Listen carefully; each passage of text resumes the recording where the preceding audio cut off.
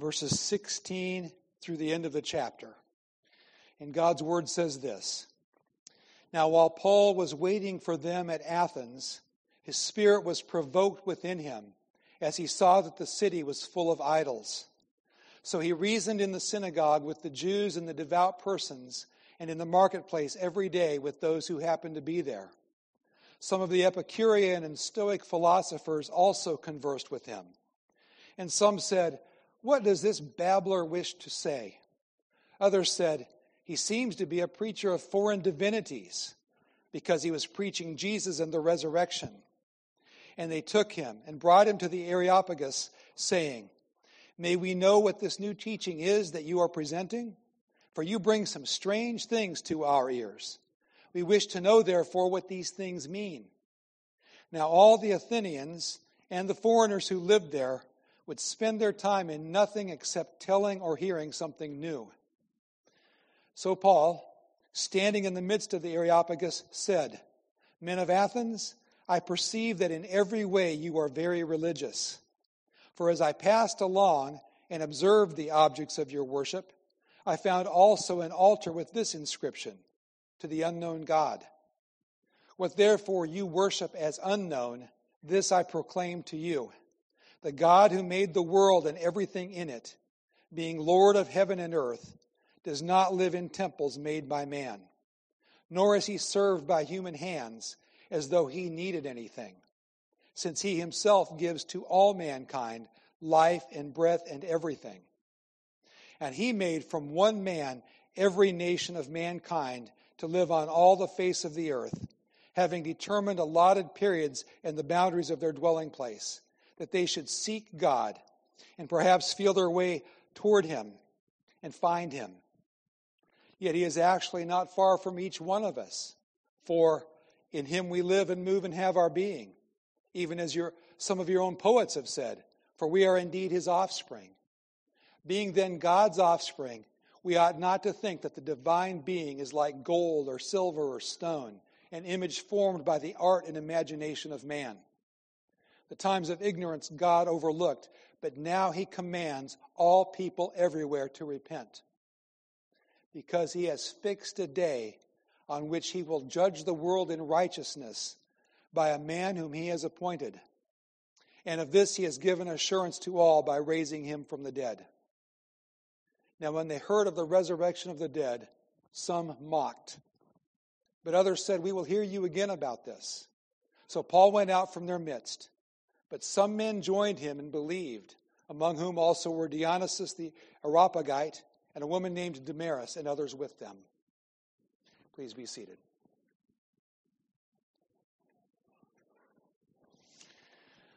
Lord, we thank you for your word. We pray for your Holy Spirit's help in preaching the word. We pray for your Holy Spirit's help in receiving the word. We pray for you to do a work in us. Of course, we need our minds to be engaged, so help us to understand. But more than that, we need our hearts, our souls, our beings, our spiritual lives to be affected. And we know that that's something that only you can do. So help us, Lord, through your Holy Spirit during this precious time, as you've already been with us and helped us as we've worshiped you, as you will be with us through the rest of the service. We pray for this time in the Word together. In Jesus' name, amen. So here's Paul picking up the story where he has departed in a rush. They took him to Athens to escape from the wrath of the people that were after him. He's there by himself. We saw right before this, it says who conducted Paul brought him as far as Athens, and after receiving a command for Silas and Timothy to come to him as soon as possible, they departed. And he was waiting for them at Athens. And he was in this big city, this famous city, this city that he had heard about. The big cities of that day would have been Rome and Athens primarily, and then there would have been others. It was what we would call a world-class city, an impacting city. And he was there by himself. Didn't have the conversations that he could have of bouncing it off. What do you think we shall go see today? Where's the tour guide? What do you think is the best? He was there in this place he'd heard about. What would he do? How would it go for him in Athens, in the big city, for the first time, all by himself? People describe what it's like to visit. I'd like to talk sometime. I was thinking about this and we didn't have time this morning. I'd like to talk to Anna about what it would have been like to come from Taiwan to Michigan and just to see. And what's it like the first time somebody sees New York City from somewhere else in the world? My brother has a funny story about being from, he was just he was an Iowa guy like the rest of us. And I would say words to insult myself. He was a clodhopper. He was a country boy. He was a hillbilly. He was one of us Iowa farm types. And he had these impressions in his mind of what New York City would be. And all of his impressions were from Spider-Man comic books. Because when he was in 4th grade, I got him a subscription for Christmas one year to The Amazing Spider-Man. And then he went on to collect all the Big Brothers when they got rid of them. And he has them all in sleeves in a climate-controlled environment, and that's going to be his retirement one day. But he was in college finally in Tennessee, and they took a group up to New York City. And he said as he was walking around New York City, and they were describing the places, he's like, oh, that's where Spider-Man had that big fight with Dr. Octopus. Oh, that's where the Green Goblin killed Gwen Stacy. Oh, that's where. And he said that's his impressions in the big city. I've got a friend that's on his way from Holland, Michigan to visit me now, an old college friend that I've known for 40 years. And he's going to go on after he spends a couple days with us on up to Boston. And I said, we're closer to New York City. You could go down and get mugged down there instead of in Boston. And he said, no, I've been to New York City and I haven't been mugged and I don't want to be. Back and check that one off my list, but he wants to go to Boston and see some things because he's never been there. He grew up in Pensacola, Florida, and he lived his adult life in Michigan, and he wants to see Boston.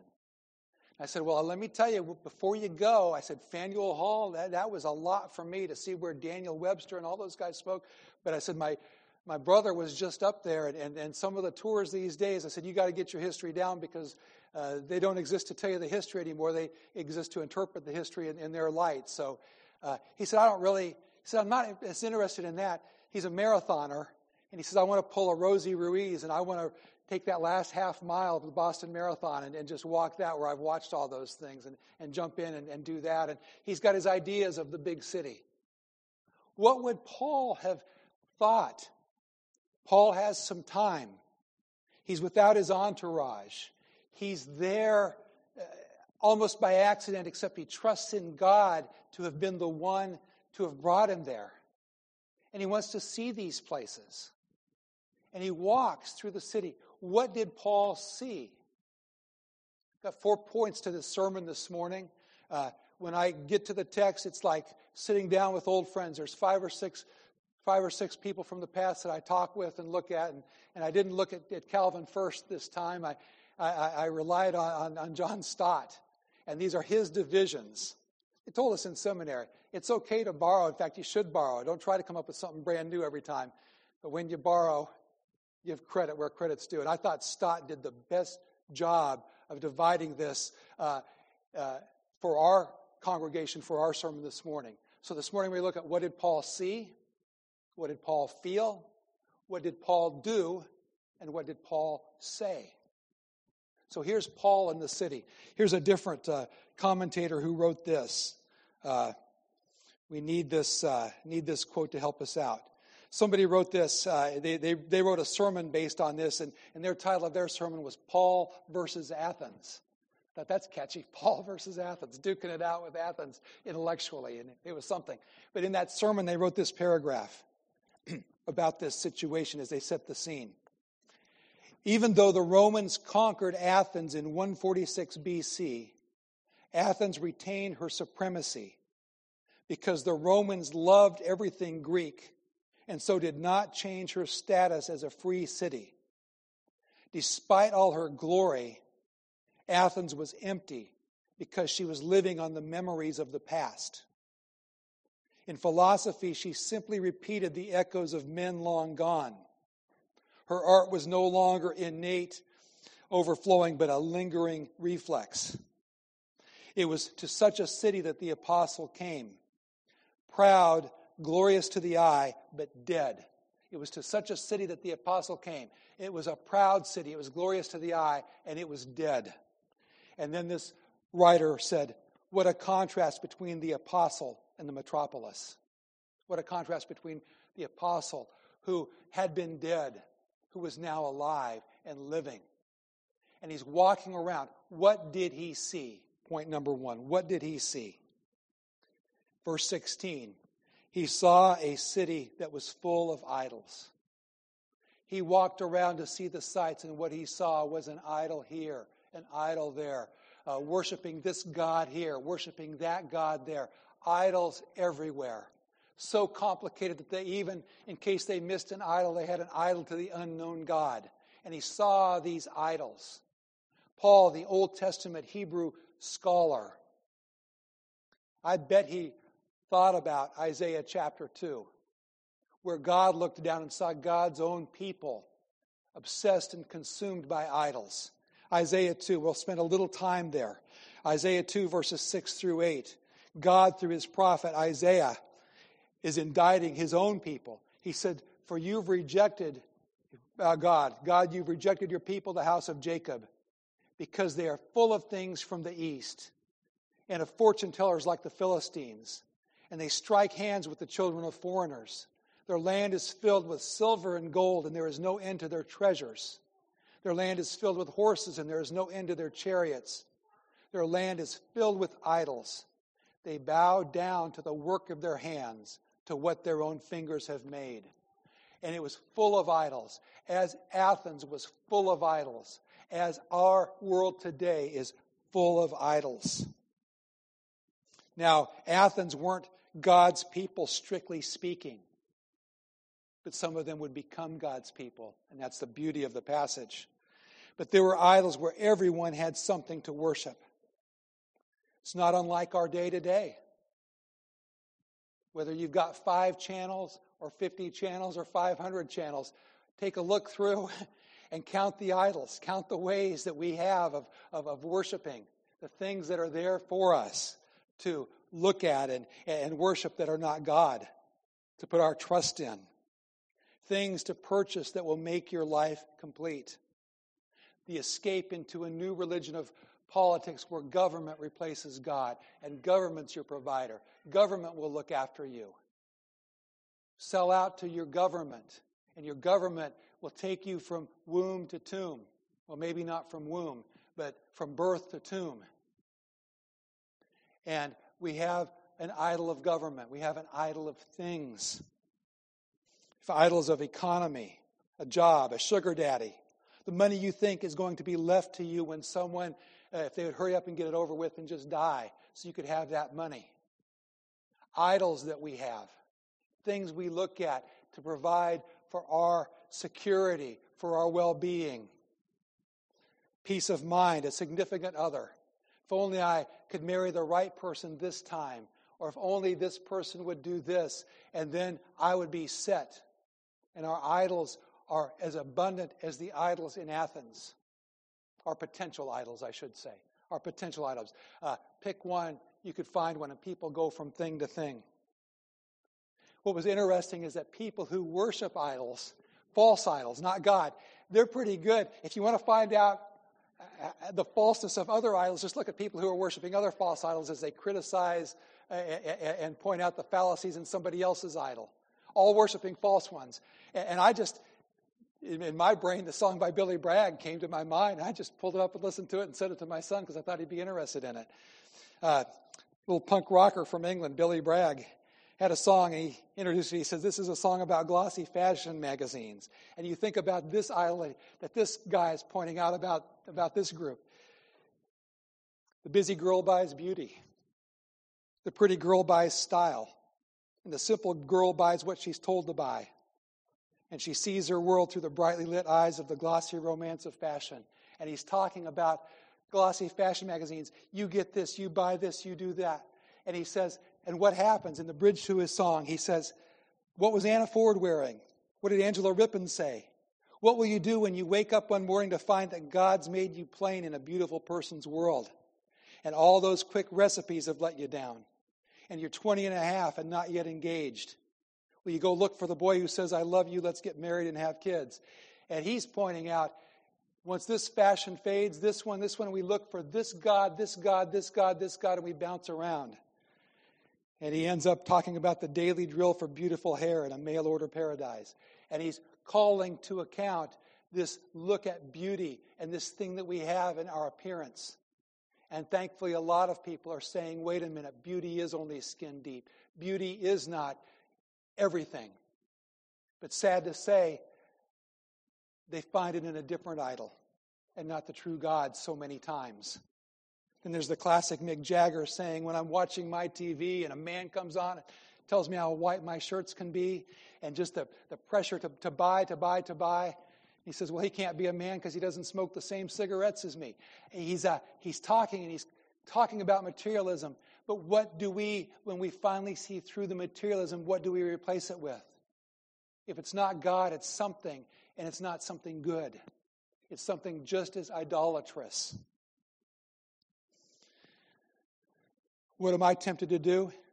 I'm tempted to make the celebrities who point out the other things my idols and people worship. You've got so many Christian celebrities. Find your identity in the sermons of such and such. Get your routine. If so-and-so says it. And I've quoted these preachers sometimes, even alleged good ones, as the 67th book of the Bible. And we fall down and we worship technique for building churches, things like that.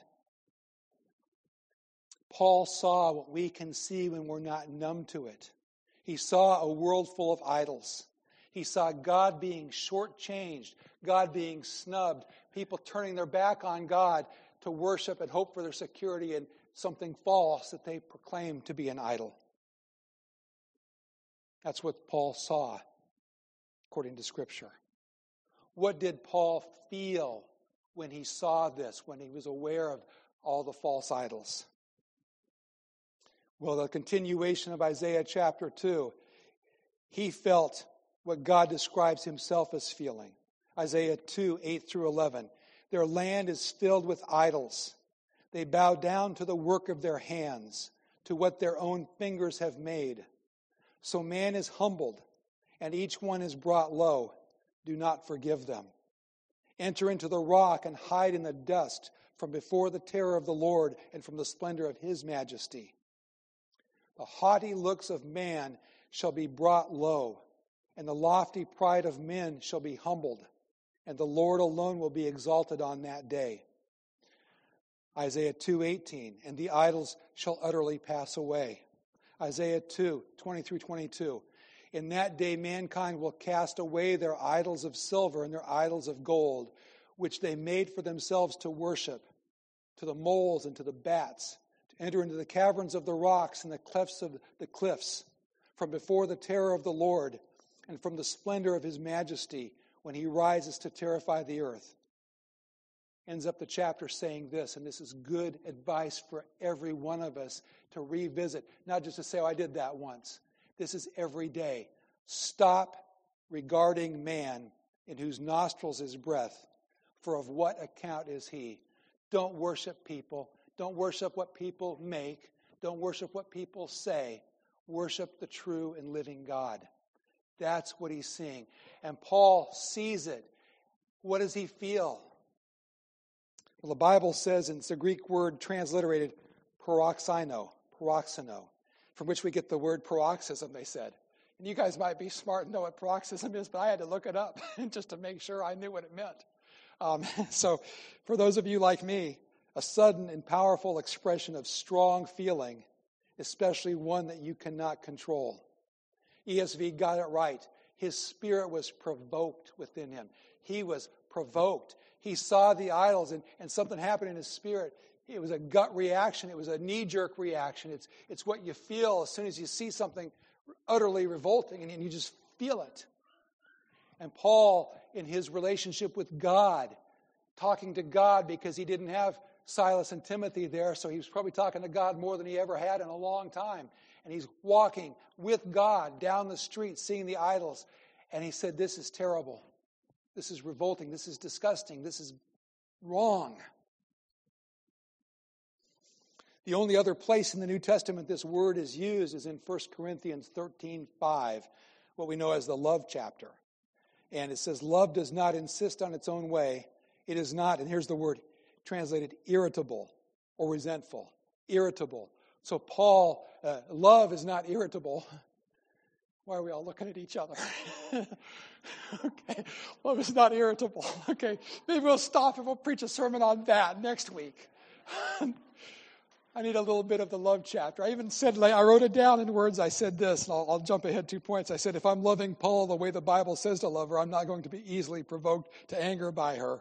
But if I'm loving God the way the Bible says to love God, I am going to be provoked in my spirit when people place their trust, their adoration, and their rest in any of our idols.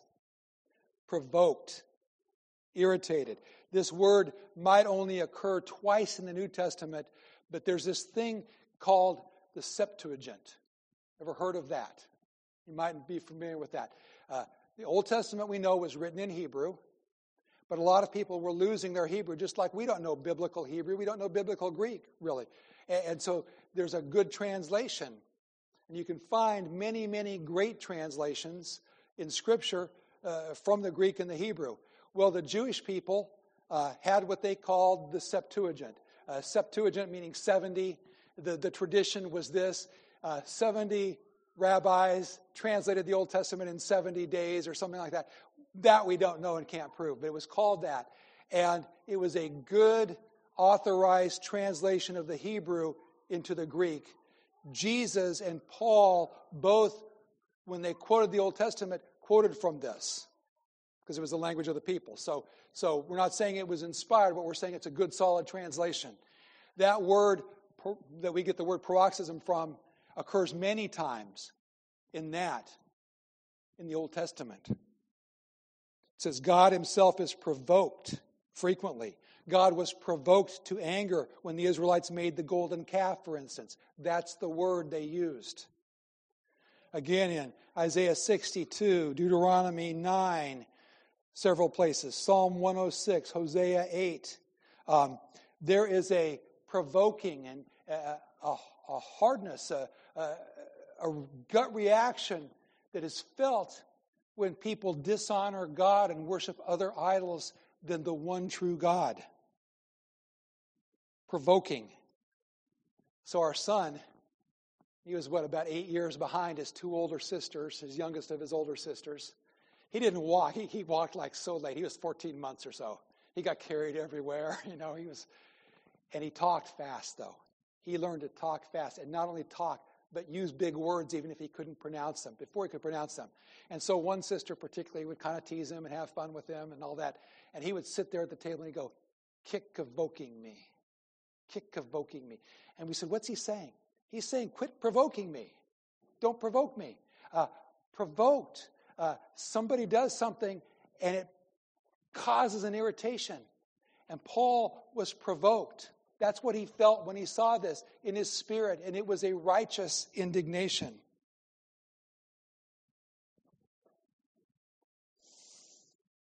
I'll read this again, what I had written. If I'm loving Paul the way the Bible says to love her, I'm not going to be easily provoked to her. If I'm loving God the way the Bible says to love him, I'm going to be provoked in my spirit when people place their trust, their adoration, their rest in any of our idols. We can't worship that silver-tongued orator or that person who can move me with her music. Somebody writes good music for her, she gets a writing credit, she sings, and then she tells me how I'm supposed to vote. What? I can't be worshiping people who can act well or write well or throw a ball well or can gather people together in some pseudo-church well. It's terrible what we do.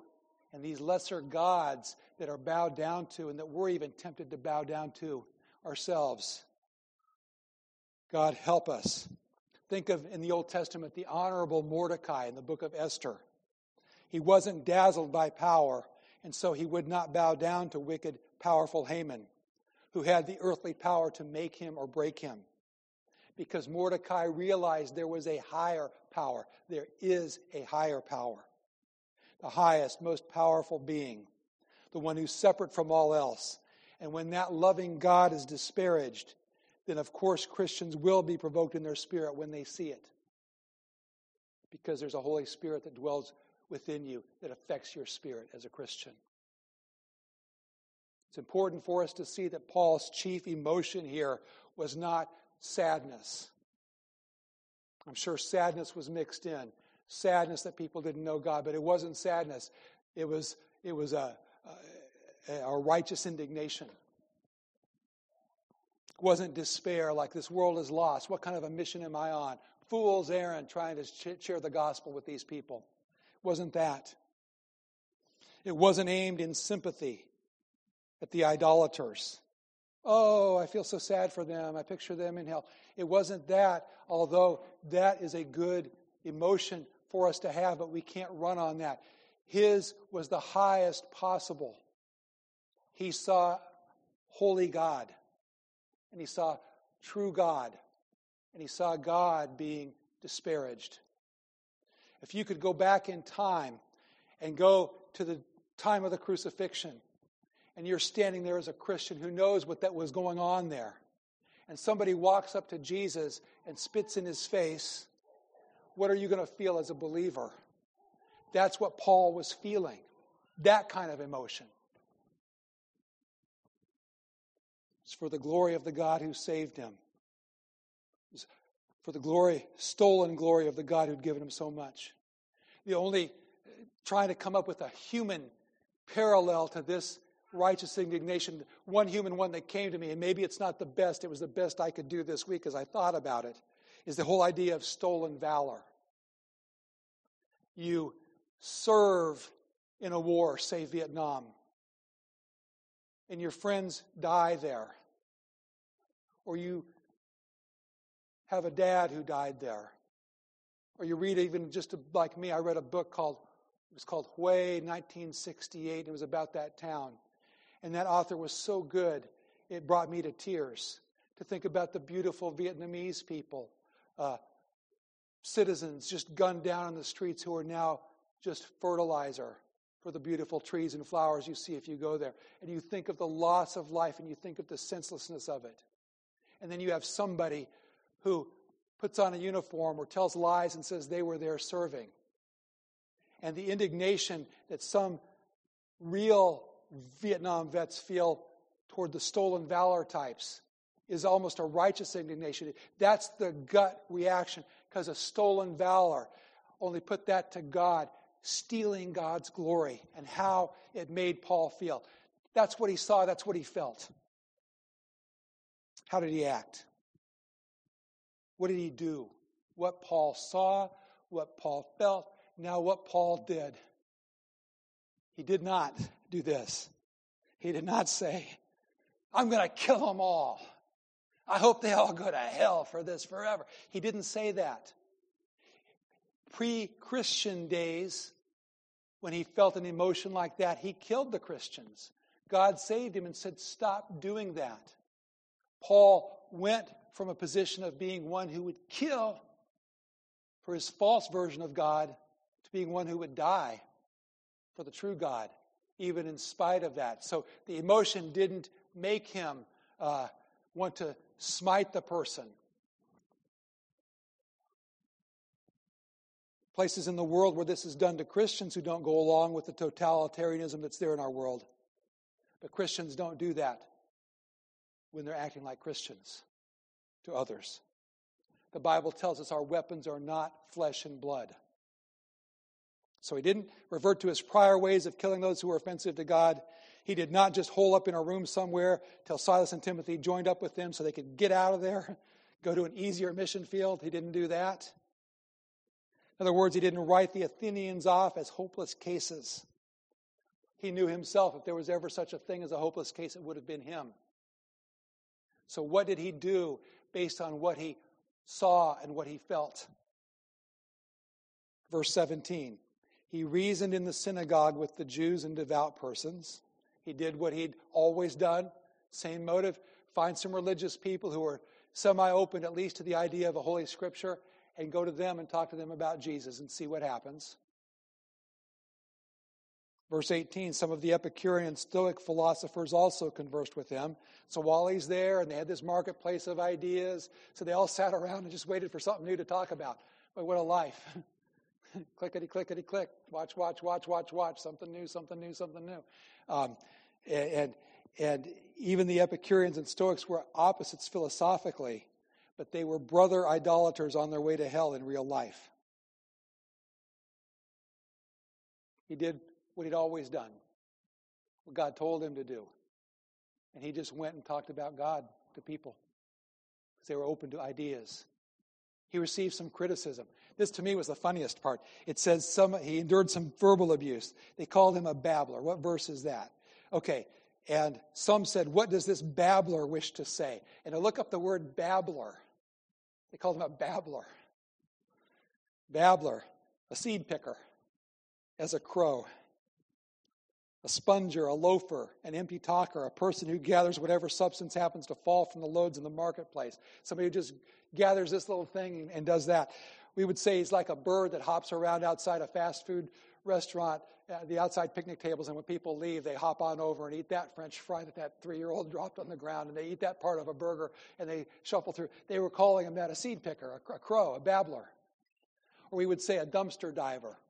And they said he was a dumpster diver when it comes to his philosophy, because all he's talking about is this thing called Jesus and the resurrection. Some people, and there's a theory, and this is so interesting to me, some people think that they interpret him when it says he talked about Jesus and the resurrection. They thought he was talking about two separate gods, one named Jesus and one called Anastasis, which is the Greek word for resurrection. And they thought he was talking about a male god named Jesus and a female god named the resurrection, and they didn't even understand what he was saying.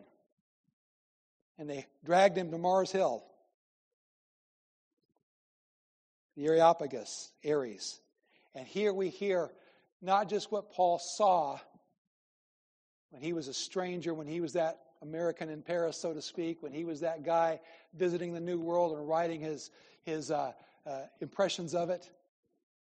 But they dragged him to this place called the Areopagus, what we call Mars Hill. Every now and then you'll hear of a Christian ministry or two called Mars Hill, and what they want to convey with that is they're the gather place of ideas and where they reason with the world. And Mars Hill's taken, then they call themselves Rivendell. That's a good one to call yourself from Lord of the Rings. And I don't know what the other ones that didn't beat them to the draw and didn't copyright that name call themselves, but it's a place where people come and they gathered and they exchanged ideas. In the old days, it was a place where they had trials. Here, by this time, there was no trial in that day. They just wanted to hear him out. And he stands with all the people surrounding him to explain. What did he say? Here's your explanation. Here's what he said. He first made the observation that they were very religious. So he put on his Captain Obvious hat and said that. He didn't say that as a compliment or a criticism because, as we know, everybody's religious. People go, well, I'm not a theologian, but... No, everyone's a theologian. Everyone has a thought about God, an idea about God. And usually we're the seed pickers who just put it all together and have some philosophy where some's true and some's very wrong. It wasn't a compliment or a criticism when he observed that they were religious. I wrote in my notes, hell is full of people who are very religious. You can be a very, quote-unquote, spiritual person and spend eternity without God. We know that there are other people who are not religious at all.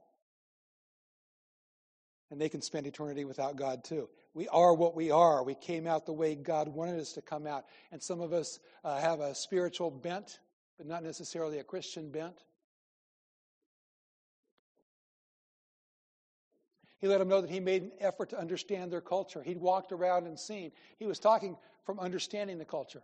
I notice even you've got an altar to the unknown God. I'll just tell you who the unknown God is, he said. He found a way to get them thinking about Jesus, the unknown to them, God. And then with confidence, he told them about the unknown God. First thing he did, he proclaimed him as the one who made the world and everything in it. In his message at Mars Hill. He's the God who made everything. The God who made the world and everything in it, being Lord of heaven and earth, does not live in temples made by man. He was criticizing their false constructs of God.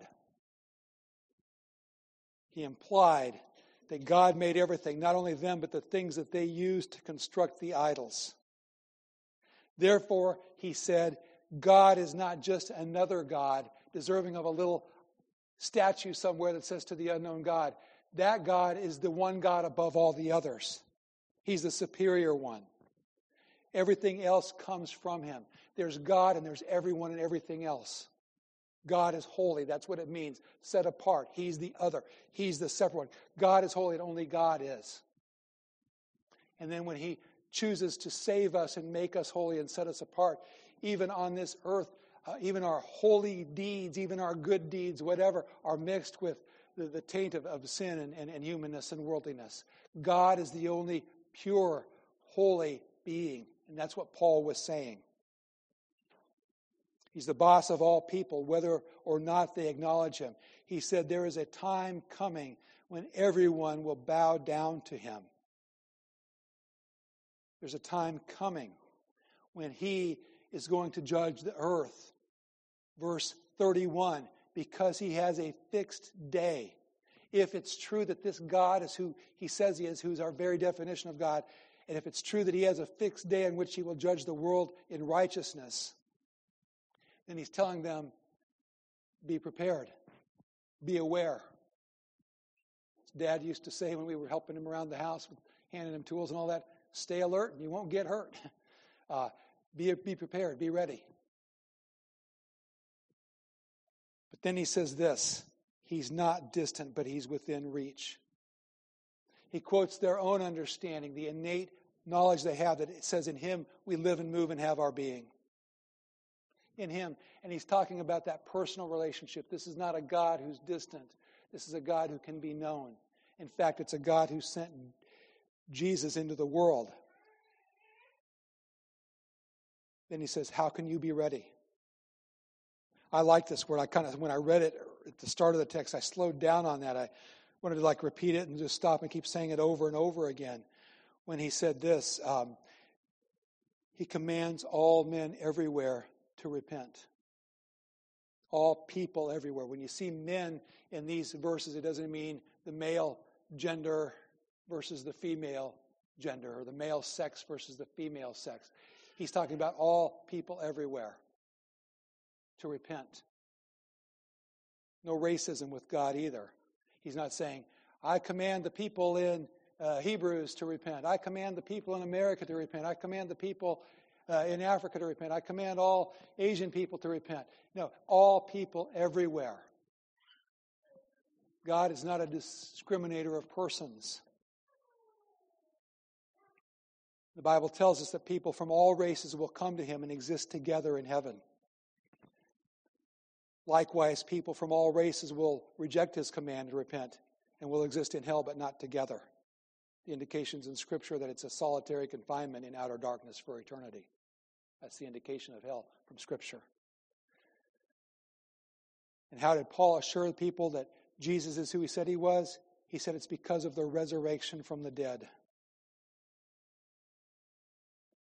What was the result of what Paul said?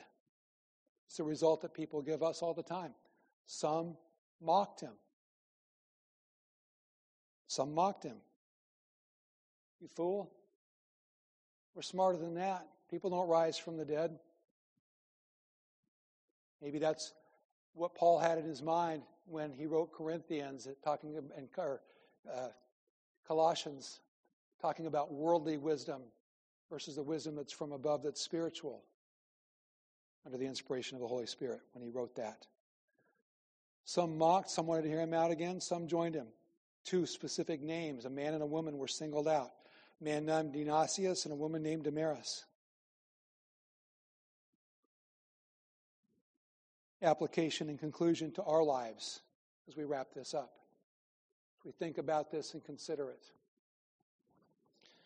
God alone is worthy of your praise and allegiance. The first thing I would do, if I was hearing this for the first time or being reminded of it again, I'd say, ooh, God, is there a place where maybe I've kind of let some other entity or idea or thought or situation sneak in and become that idol that I'm counting on instead of you. I'd say, God, just show me if there's something that I'm trusting in other than you. Be reminded that God alone is worthy of your praise and allegiance. Specifically, I brought these passages in about God's people worshiping idols because that's a reminder to us as a church how easily we can fall away. In a culture with so many false idols, even God's church can fall away. It's doing it even now. We get bored with the gospel sometimes, so we latch on to whatever's going on in the world and try and be cool kids there too. Be careful.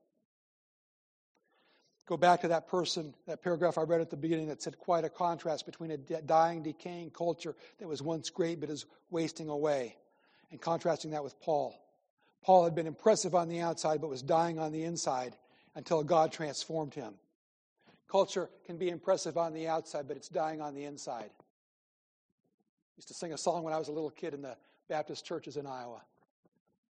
One door and only one, and yet its sides are two. Inside and outside, on which side are you? One door and only one, and yet its sides are two. I'm on the inside, on which side are you? We have hand motions and things about that. There's a way to be right with God. You plug in your GPS, and you say, okay, I got 5 routes. My buddy Tim, coming from Holland, Michigan, if he's got a GPS, he can take the route with no tolls. He can take the quickest route. He can take the interstate route. He can take whatever route. He can say, I don't want to go through this. I can go through that. It's not that way with heaven and rightness with God. You don't have options. You have one road, one path. Jesus said, I am the way, the truth, the life. Definite articles. No one comes to the Father but me. And Paul said to us, as he said to those Athenians, you got a lot of options. There's a lot of things you can worship. There's one true God. Worship that God and see the others for what they are. See the others for what they are. The command to repent.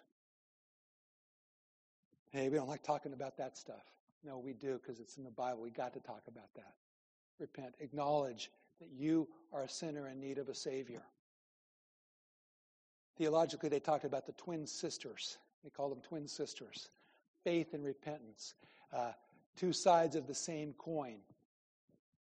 Somebody gives you a silver dollar, but it's got the same thing on one side and the same on the other. That's like a fake. It says it's got repentance and repentance on both of it, and there's no faith on there. That's not good. If it's got faith and faith but no repentance, that's a fake too. Faith and repentance come together, and God gives you those gifts of faith and repentance. When you repent of your sins, you place your faith not in yourself anymore, but in Jesus Christ. And Paul was giving them the call to repentance. That's where he was getting before they interrupted and mocked him. But the command to repent. Forsake your idols, worship the true and living God, and give up the exhausting pursuit of trivial little human gods. We can enjoy so much in this world. We can enjoy music the pagans write. We can watch a play that somebody wrote, and we can laugh at the points where we're supposed to laugh at, and we can probably even laugh at other points. We can enjoy. I'm not saying that that's what that's it. But see this world for what it is. It's passing away. God, your walk with God, your destination to heaven. Focus on that. See the idols for what they are. Said this before and we'll say it again. What a lot of pressure on a couple who's married and either the wife or the husband looks at their partner to be their God. Think of the pressure. You have to be the one to solve the problems. You have to be the one to fix it. You have to be the one to do everything right. You have to be the emotional. You have to be everything. Man, who can be a God? Don't do that to each other and don't accept that role or try and step into God's place in that role. Encourage your husband to look to God and not you. Encourage your wife to look to God and not you. Anything other than looking to God for our ultimate salvation and even for our personal fulfillment in this life and what we're made for is idolatry, according to the Scriptures.